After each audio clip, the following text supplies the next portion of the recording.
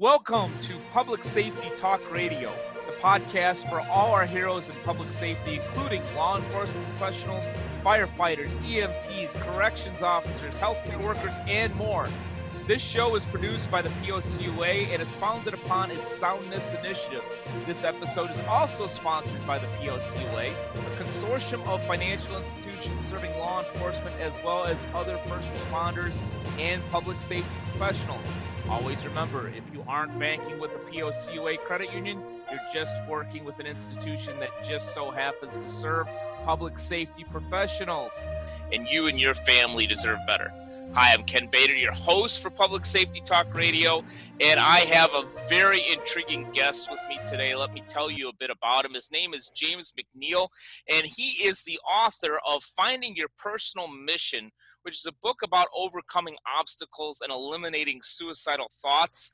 He is a U.S. Army veteran and a two-time suicide survivor, and we're really glad about that because I'm glad that he's with us, and also really pleased that we're going to get some insight from him because he's intimately acquainted with how to overcome suicidal obstacles. So, James, welcome to the show, man.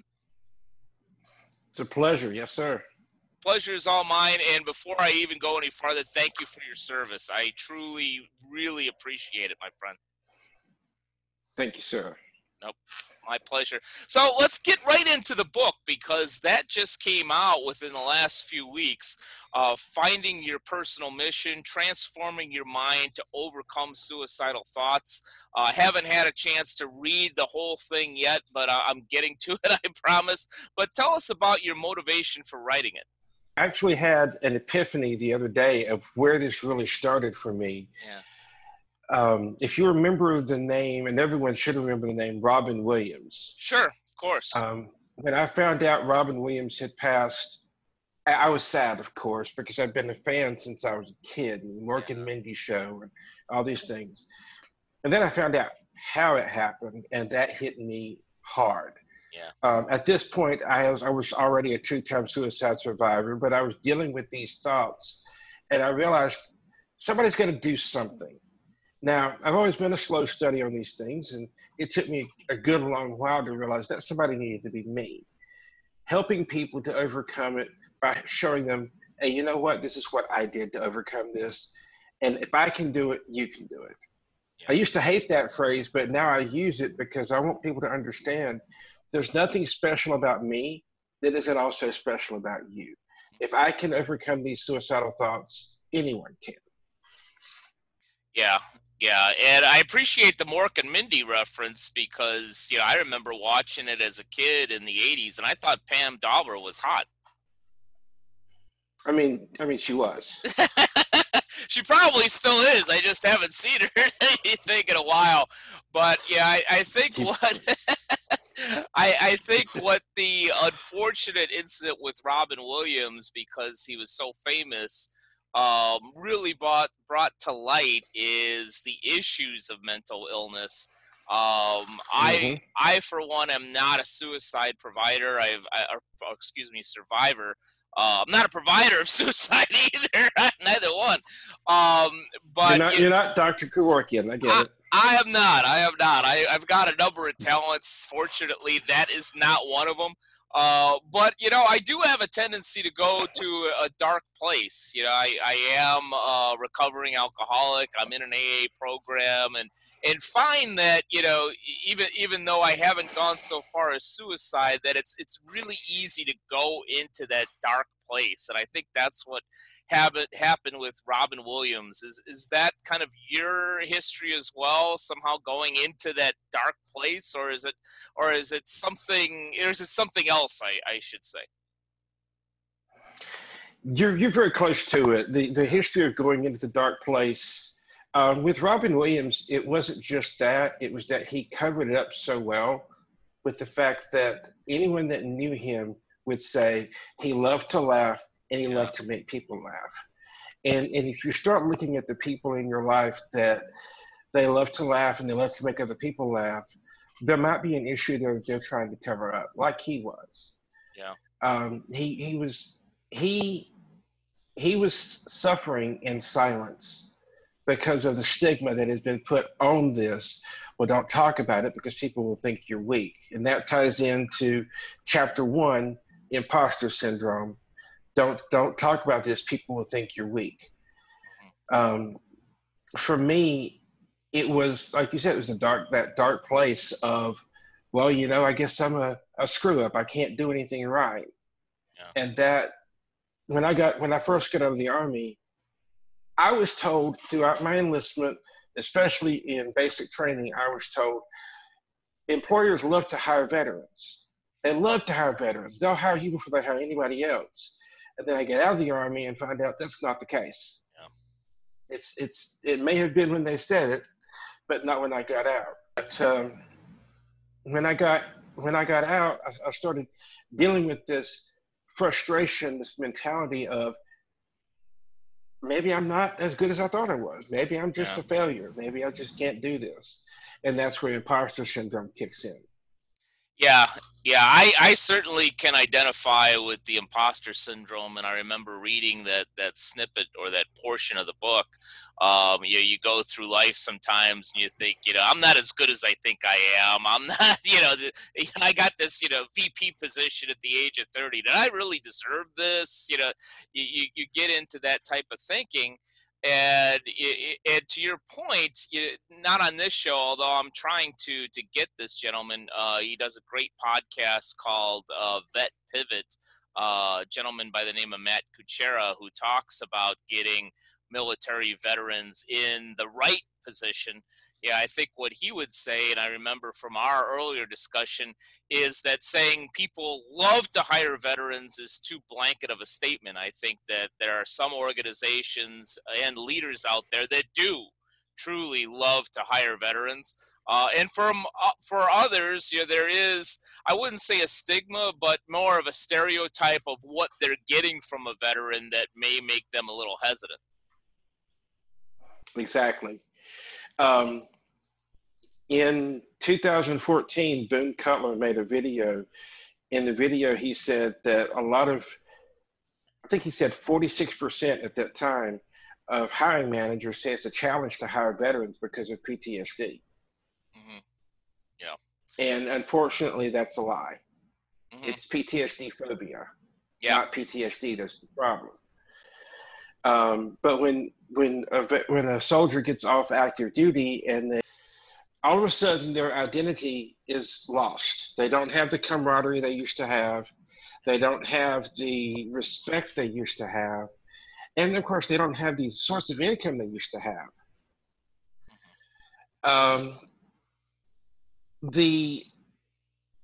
That plunges them into an identity crisis. Mm-hmm. Okay, yesterday I was a soldier or airman or Marine or whatever branch, but yesterday I was a soldier. What am I today? And then you just plunge right into, I'm not as good as I thought I was, because if I was, I probably would have stayed on active duty. Yeah. And for somebody like myself who got medically discharged, that's even worse, because in January of 2005, they started the medical discharge paperwork. By May, I was out. Yeah. I've heard that before. Not being neither a public safety professional nor a military veteran. I appreciate all of those folks, but can only speak vicariously from many great conversations that I've had. But I believe, and I've heard this, and I think this is true of, you mentioned before we started recording, Robert Thibodeau, who does a great podcast called the Kingdom Crossroads podcast. He was a military veteran and then went into law enforcement, and he told me a story about how when he started in the academy as a police officer, he found all of that training pretty easy. In fact, what I think his sergeant or what have you even said, "Were you in the military?" And he says, "Yes." So you're going to have no problem with this. So I think that's why, or maybe one reason why, many military veterans gravitate to many public safety professions, whether it be EMT, firefighter, law enforcement, etc. Most definitely. People, we miss the like I said, the camaraderie, the structure of it, Yeah. and going from one structured environment to another structured environment makes it a lot easier. But it also, being in the public safety realm, has its own set of stress and its own set of hardships. Yeah. Now, a word from our sponsor, the Police Officers Credit Union Association. The POCUA can suggest a credit union that serves public safety professionals in practically every state in the country. One state we definitely have covered is Hawaii. Hawaii Law Enforcement Credit Union serves over 30 police organizations in that state, including Honolulu Police, Kauai Police, and Maui Police, just to name a few. They have been serving law enforcement since 1937 and continue to honor its statewide membership by providing a myriad of products and services that meet its Ohana's needs. For information about Hawaii Law Enforcement Credit Union, go to hlefcu.com or call 808-973-4311. To find an institution to serve you in any of the other 49 states, go to policecreditunions.com, and always remember, if you aren't banking with a POCUA credit union, you're just working with an institution that just so happens to serve public safety professionals, and you deserve better. Yeah, let's segue back into the unfortunate but needed subject of suicide, because I know suicide rates for many public safety professionals. Frankly, I know in my circles, law enforcement gets highlighted, and that certainly is an issue. But it's not just law enforcement. I've seen increased numbers from corrections officers.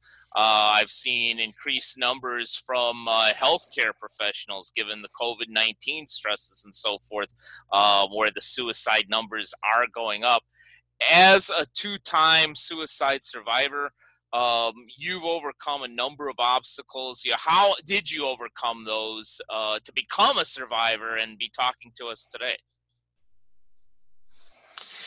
The best way I can describe that is to go to, and it's in the introduction to Finding Your Personal Mission, which is right here. The best way I can describe that is to explain what happened the last time I was this close to it. I was about to become a 3-time attemptee, and maybe would have finished the job that night, because I had a very large bottle of sleeping pills. Mm-hmm. And how I found the courage and the presence of mind to reach out, I do not know. I just know that I did. And a friend of mine directed me to a Bible verse. Now, if your listeners aren't much as far as the Bible is concerned, you can tune out for a second. But this is something that really saved me, because he took me to Ephesians 2:10. And in that verse, it talks about how you are God's workmanship. And then he asked me the question, what does it take for a sword to be a masterpiece? He knew I collected swords, or at one point had. And the long story short is that for a sword to be a masterpiece, it has to be created or made by a master. Mm-hmm. And since we are made by a master, because we call God master, you're a masterpiece. So that's what really, it really cemented that journey getting started, was the understanding of who I am. I'm not junk. I am not a failure. I'm not a fake. I'm not a fraud. I am a real masterpiece that has a real mission to accomplish. That was the first step, is understanding that one concept. Yeah, very interesting and very poignant. And never apologize for talking about the Lord on any of my shows. I know for ironically, in many programs, including the one that I'm in, it talks quite a bit about the importance of finding that higher power, or as many say, God is you understand him or her, because there's many understandings. And I think there's even some solutions for the agnostic, fortunately. But I think that finding that higher power and really using that as the basis for help. Certainly helped me, and I think helps a lot of people. It sounds like that was your case as well. Most definitely, yeah. Once I was able to get that understanding of this is who you are, Mm-hmm. then I was able to build from there to conquer first. The first obstacle I overcame was imposter syndrome. Mm-hmm. I tell people now, imposter syndrome almost killed me, and it really did. Yeah. From my understanding, professionals, military, especially veterans, and public safety are the biggest targets for imposter syndrome because you have such a huge responsibility. And you're going to have this thought. You wouldn't be human if you didn't have this thought of, am I really up to this challenge? Yeah. Yeah. Fortunately, the stigma of mental illness has changed quite a bit, I believe, in the last few years. I kind of see that vicariously a little bit, and also with my wife being a healthcare professional, know that it is changing in the right way, maybe slowly, but in the right way. But where it gets very difficult is with the military, with public safety professionals, because there's this culture of, you need to be Superman or Superwoman. I know, you just saw somebody get shot 6 times, and a normal person that would probably bother them, but you know what? Guess what? You need to shake it off because we need to go back to work tomorrow morning. And then they internalize that, and it creates a lot of issues, not only with alcoholism, but with porn, with drugs, with gambling, with all kinds of outside mechanisms to try to deal with this. I even remember in one of my meetings, a firefighter saying that he originally had thought and talked to his friends about, you know what, if you saw what I saw on a regular basis, you'd be drinking to the level that I'm drinking too.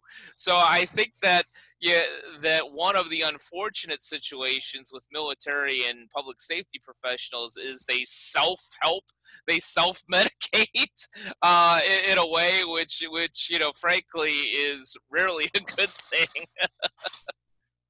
You are absolutely correct. And speaking to your listeners who have a background in the military, when you went through basic training, if your basic training was anything like mine, when you went through basic training, your drill sergeants or drill instructors or whatever they called them, hammered the idea into you that you needed to have a battle buddy everywhere you went. Mm-hmm. When I went through basic training, we were told if we saw you without a battle buddy, you were in trouble. You could not have just one person going anywhere, even if it was to the latrine. Even if, it did not matter. You had to have somebody with you everywhere you went. And the drill sergeants told us over and over again, when you get into a combat situation, when you get into a situation where your life is on the line, you're going to need these people with you because they're going to be the ones that bring you back alive. Now, here's the question. When we get out of the military, why do we stop that? Why do we have this mentality now that we have to be Superman, like you said? We have to be, Superman doesn't have anybody. Okay, well, he's Superman. He's an alien from another freaking planet. You're not.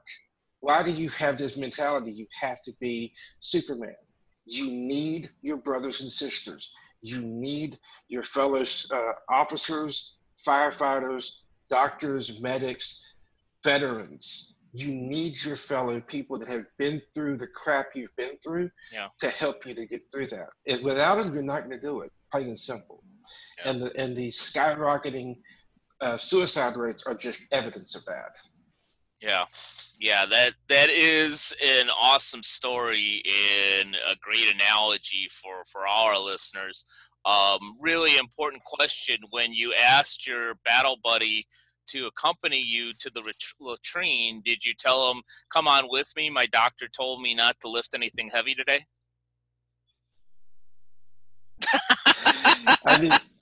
I needed a spotter. Got it. Yeah. Yeah, maybe I'll edit that out. Maybe I'll leave that in. Sometimes we need a little levity for these heavy subjects. But I kind of expected you to do that, and I'm not surprised that you did. yeah. We've known each other for a very short time. Spot. Yeah, yeah, exactly. Anyhow, not shifting gears too much, kind of staying in somewhat of a humorous mode, but also some reality is, you talked about having a battle buddy and having somebody that really understands. My wife and I have this running joke. She has the privilege of working with a lot of nurses in her line of work. Through this podcast and the work that I do at the POCUA, I have the privilege of working with a lot of active and retired law enforcement. And so our running joke is, we'll have dinner and say, hey, you know what? I spoke to, this really intelligent and insightful police officer. Guess what his wife does? And it's just, let me guess, she's a nurse. And I think we've done that, at least a dozen times. But, I've even talked to some people in law enforcement, many of them that are married to nurses. Some of them joke and say, hey, when you're on the midnight shift and you've got to take somebody to the ER, who the hell else are you going to talk to? But also, I think that on a much more deeper level, I think, an ER nurse and a police officer are two of the few people in different professions that can actually have some understanding of what the other is going through. It's like, hey, you know what? You should have been on this stop that I was on. You should have seen what I saw. Oh, really? You should have saw who they brought in at 3 a.m, what I had to deal with.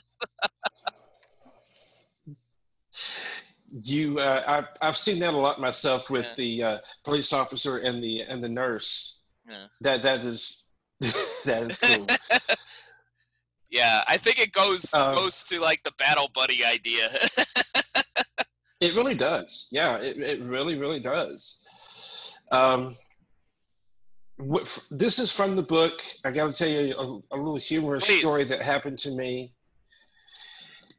This is also going along the lines of the imposter syndrome concept. In basic training in the Army, anyone who's been in the Army can tell you, the Army has a uniform for everything, including sleeping. The uniform for sleeping was a T-shirt, the exercise T-shirt, the workout shorts, a pair of white socks, and then your shoes were under your bed. 1 o'clock in the morning in February, we had a fire drill. It was 15 degrees. We grabbed our shoes, we slipped them on, we ran downstairs.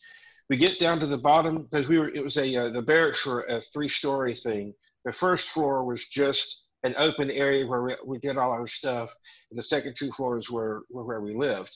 I was on the top floor. So down to the bottom, there's a drill sergeant, go across the road and fall in, which go and get in position of attention. Now, what's the one thing you cannot do in the position of attention? Move. Think about it. You can't move. It's 15 degrees. I'm cold. Yeah. And I am petrified. I'm in basic training. I am petrified of the idea of getting in trouble for shivering. Yeah. So I let my mind over matter. I let my mind take me back to a creek where I grew up, where it was summertime and I was fishing and I was feeling good. And I noticed out of the corner of my eye, the drill sergeant looking at me. And I'm thinking, oh crap, I'm in trouble. So I've redoubled my efforts to try to keep myself from moving because I must be shivering. I'm going to get in trouble, Finally, it's an eternity later, he lets us go back in, and I'm starting to jog back in, and I hear him yell, "Private!" I turn around, I stopped, and when someone calls your name from behind and you're hoping they're not talking to you, right? That look you give, that's what I did. It was me he was looking at, so I ran up, I got, sit in parade rest. "Weren't you cold?" I just, "Freeze your drill sergeant," because at this point I was not in that happy place anymore. Yeah.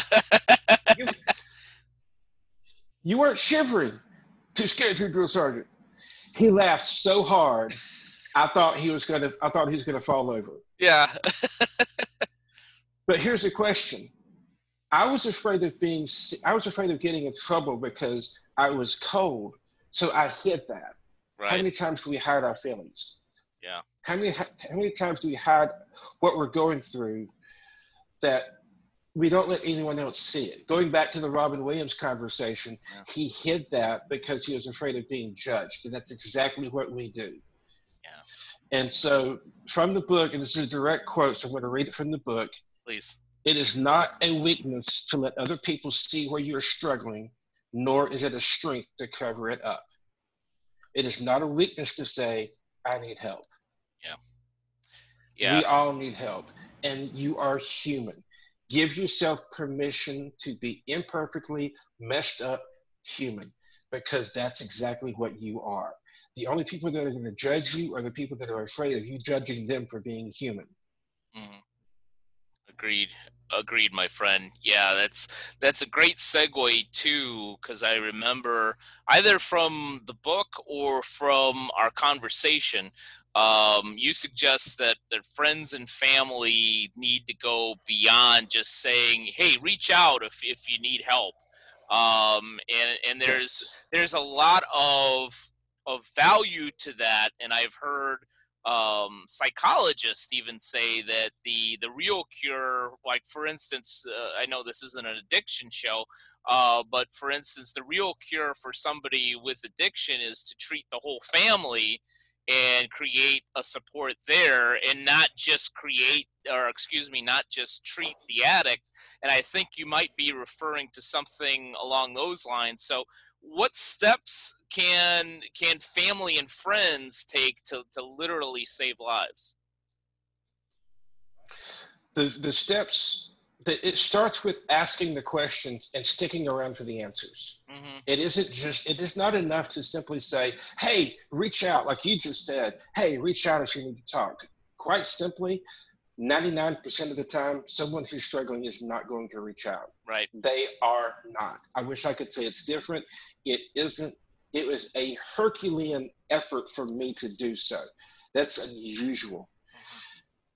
If you have somebody in your friends list, your family that is dealing with these things, you need to go to them and help them to understand that they are not a fake, they're not a fraud. Remind them of what they bring to the table. Remind them of the good things they've done.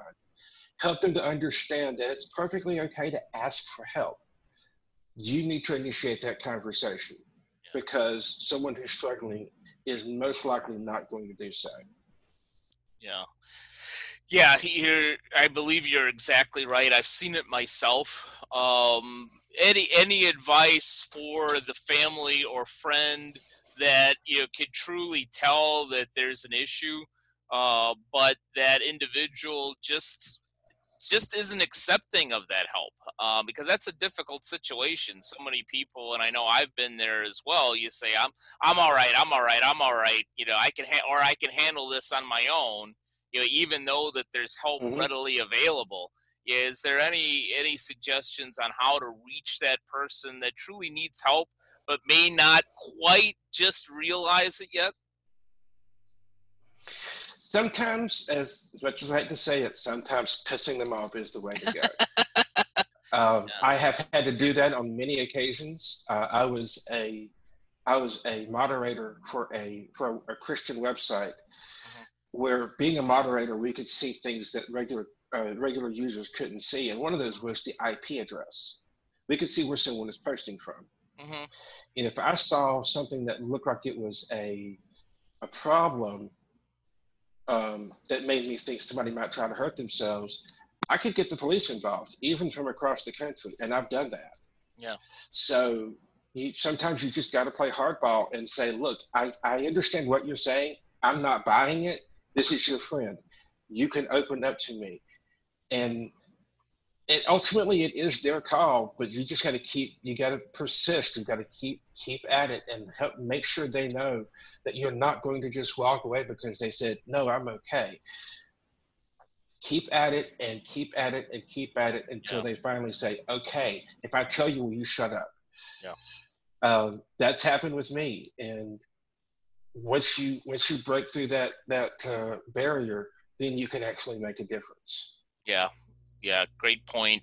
And a small plug, but a very, very valid plug before I move on.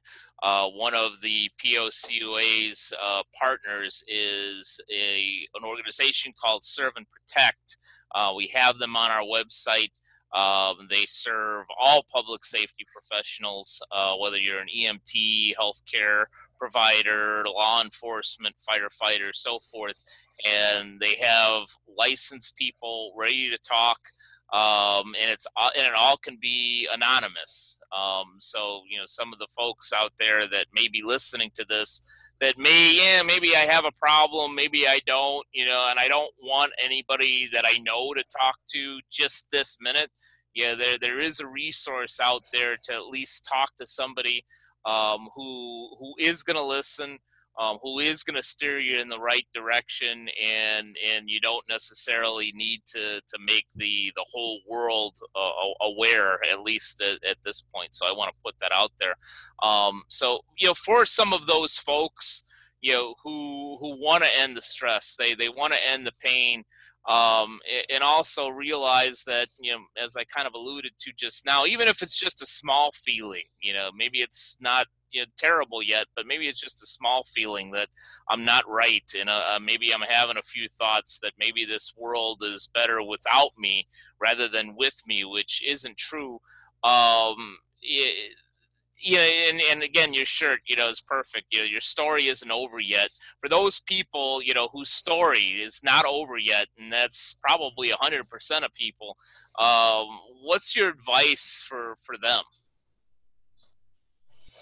My advice is to remember this. Actually, write this down. You have not come this far to just come this far. You have overcome some pretty incredible stuff in your life. However old you are, whatever you've been through, especially if you're in the public safety field, you have overcome some pretty incredible things. Mm-hmm. You didn't go through all of that to stop now. And like you said, the idea of the world will be better off without me is a complete lie. The world is a better place because you are in it, because people like you and yourself are serving people who don't even know it. Law enforcement, the medical community, EMTs, firefighters, all of you are doing an incredible job that most of us can't do. Even if I were young enough to do it, my body is not in a position to be able to do that. I'm fat. I'll just say it, okay? We need some people to take care of us. You are doing an incredible job. But the biggest thing is you haven't come this far to just come this far. That's the short version of it. Take that, write it down, and get something like this. I sell these so I could make money off of this, but I don't care where you get it. Something like this where you can wear it that says your story is not over yet. It is not. You have a long way to go. Where can people find a "Your Story Is Not Over Yet" t-shirt? I'm a big t-shirt fan too. I'm wearing my Public Safety Talk Radio t-shirt. Where can they get yours, man? The best way to find it is you go to Facebook and you go to the page of the Inspirational Connection. It's facebook.com/Inspirational Connection Shirts, and click the shop now, and that'll take you right to it. That is, I've got a very good friend, well, two friends, Ginger and David, that run a company called Really Designs, and they do the product fulfillment, but the designs are there. And this is my favorite of them is the "Your Story Is Not Over Yet." Awesome. But if you go to Facebook.com/Inspirational Connection Shirts, and you will see it. Awesome. And we'll definitely put that in the show notes. And even more importantly, for those that could really use your brilliance, tap into your expertise, and or find a copy of the book, how best can they do that? That is on Amazon. Finding Your Personal Mission is on Amazon. The Kindle is 99 cents. The paperback is $10. And this is the best resource that I can give right here. This shows the obstacles, like I said, that I went through. And if I can do it, anyone can do it. It goes over imposter syndrome, has 2 chapters on that, anger issues, attitude. Believe it or not, at one point I had an attitude problem. I can't figure that one out. Yeah, somebody told me somewhere that I had an attitude problem, but I just discounted it. So maybe both of the guys that told us that were wrong. That's another story for another day. But you can get it on Amazon, or you can get it on Audible. Audible has a copy of this as well. Perfect. Well, definitely go out and grab that book. Grab a T-shirt too. And James, it's been wonderful and very insightful to have you on Public Safety Talk Radio today, my friend. It has been a pleasure, my brother, and I look forward to hearing from you again. I'm sure we'll talk again without question. Thank you again. It's been my pleasure. And thank you to all of you that have either watched or listen to this episode of Public Safety Talk Radio, and we will be back with you in about a week with another awesome guest. Take care.